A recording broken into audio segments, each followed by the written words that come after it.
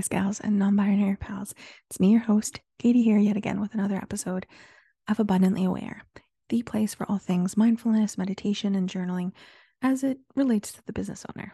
And if you like any and all of those things, please consider subscribing here on YouTube or wherever you get your podcast episodes, because it's a fantastic way to support the podcast. And today's episode is all about overcoming comparison. Let's stop looking around so much and look inside. So, without further ado, let's get into this episode.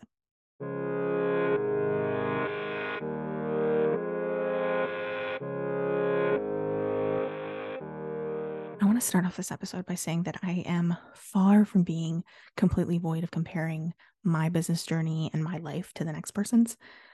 I am now, however, more aware that I do it, and I actually know why I do it for the most part. And when it happens, I can notice that this is a trigger, and therefore I notice it's a trigger. I either take it away from my life or I acknowledge that that is a trigger in my life. And when it happens, I acknowledge it. Like, you're comparing yourself. Please don't do that. It's not necessary. This is why you're doing it. How can we not do it? You know, it's all, like I will say later, it's all in the awareness. Essentially why I came up with this podcast is because everything really and truly starts with awareness. You know, it doesn't go unnoticed that I also have some great friends that point out when I'm comparing my journey to someone else. And they're like, stop that. Stop saying those words. It's not meant for you. You are in two completely different journeys. Let's not detrimentally compare ourselves to one another. I think that now it's as easy as a click on a screen to tap into what everyone else is doing, and people you know and people you also don't know and have no clue about. And I get that it's hard to see those other businesses ranting and raving about all the money that they're making or all the clients or the sales that they have. And you're just trying to feel grateful for the little money that you're making and the handful of clients and sales that you had in the last quarter. And this is really why the more you stay in your own lane, the better.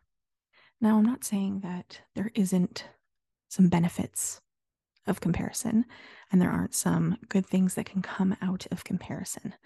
I'm just saying that you know, and I know, that sometimes comparison doesn't create, say, motivation, but it creates stagnation and freezing and panicking that you're not where they are, and therefore you'll never be where they are, which isn't true. So why do you fall into comparison? Through much needed journaling, through the comparisons that I make in the situations that I make them, I realize that my comparison most times comes from a lack in my own life. For the most part. I think that if I can have what that person has, then I can bring in the feeling into my life, i.e., contentment, love, stability, and family. And I found this actually most recently when I was thinking about having children and being on the fence, quote unquote, about it. And, I'm not on the fence. I know that I don't want children. I know that I value my autonomy far more than anything, and I mean anything in this world. And no matter what anyone says, children take a far bit of that away from you. No matter what you think and no matter what you say, you are not the same person and you cannot do the same things that you did when you didn't have children. And I'm also not bashing people who choose to have children. It's a way of life. It's the way lots of people choose, and it's fantastic and wonderful. But so is choosing not to have them. And I know that I wouldn't be happy living that life that I thought I wanted. Even now, I only think about wanting children when I see the good that comes with them. When I see them behaving well, when I see them growing and flourishing and becoming amazing people.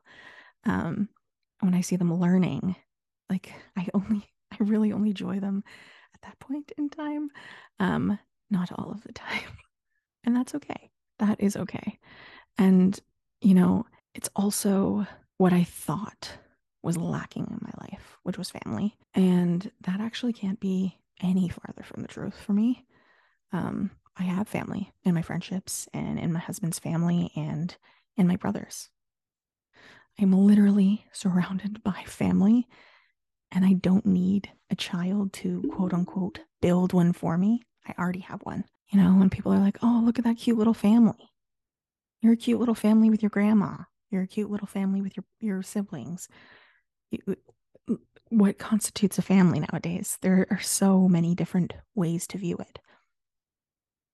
So, with that being said, I want you to think about, or you can write it in your journal, a time that you've noticed yourself comparing your life to someone else's life.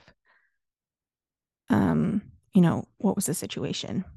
Who were you comparing yourself to? What specifically were you comparing yourself to about that person? Do you know why you started to compare yourself to that person? And do you know their whole life story? Because I'm sure you don't. And are you the same person? I mean, not even twins are the same people. Will you or can you do it the same way that they can do it? Can you do it, but in your own way? Do you even actually want what they have? Or is it some outside source telling you that you need to have it? And after those journal prompts, or before, I want you to think about some possibilities of reasons why you might specifically compare. I have a few written down here, which are looking for something that you don't have in their reality, or what they choose to show you as the reality. Trying to fit in or follow what society has told us we should want. That's one way that we might choose to compare. Maybe to push yourself to change and grow. Maybe that's why you compare. Or to help you make a big decision. Like, how many reviews have you read?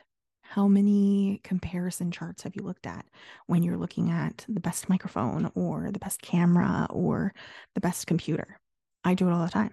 And that's a way that I positively use comparison in my life.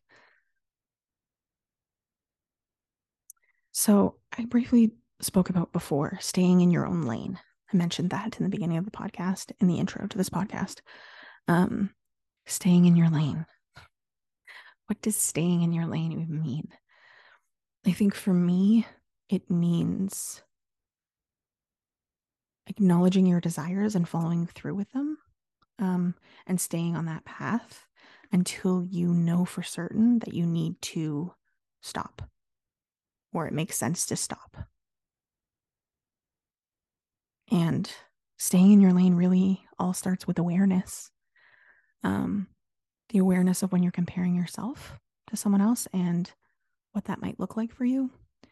Awareness of your own desires and your own wishes so that you can always have something to come back to. That's your lane, right?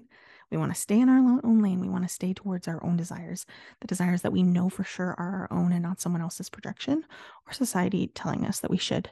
And just so you know, sometimes society tells us we should do things and we actually want them. So keep that in mind as well when you're really truly seeking and looking to find out what your true desires are.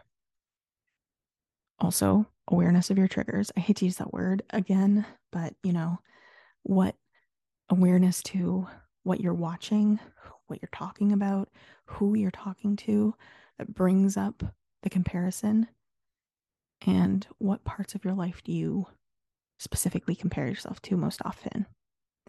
And, because with that awareness, you're more likely to be able to know when you're not in your lane. you know, knowing what you want out of life can bring you back to your own lane, back to where you know you want to be. Knowing the things that trigger that emotion or that comparison can help you stay away from them or help you ground into your own desires.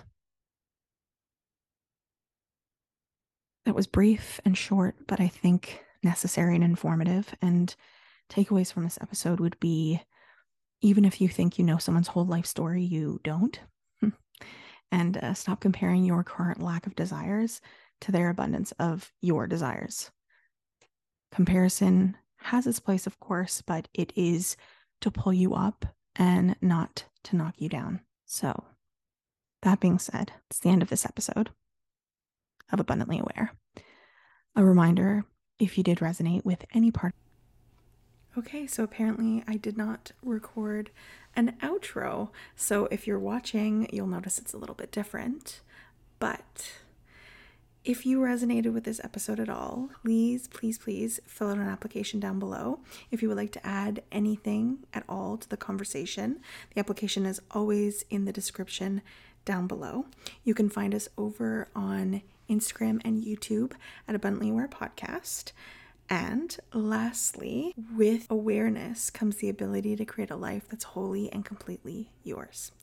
Thank you so much for listening, and I'll speak to you next week. Bye.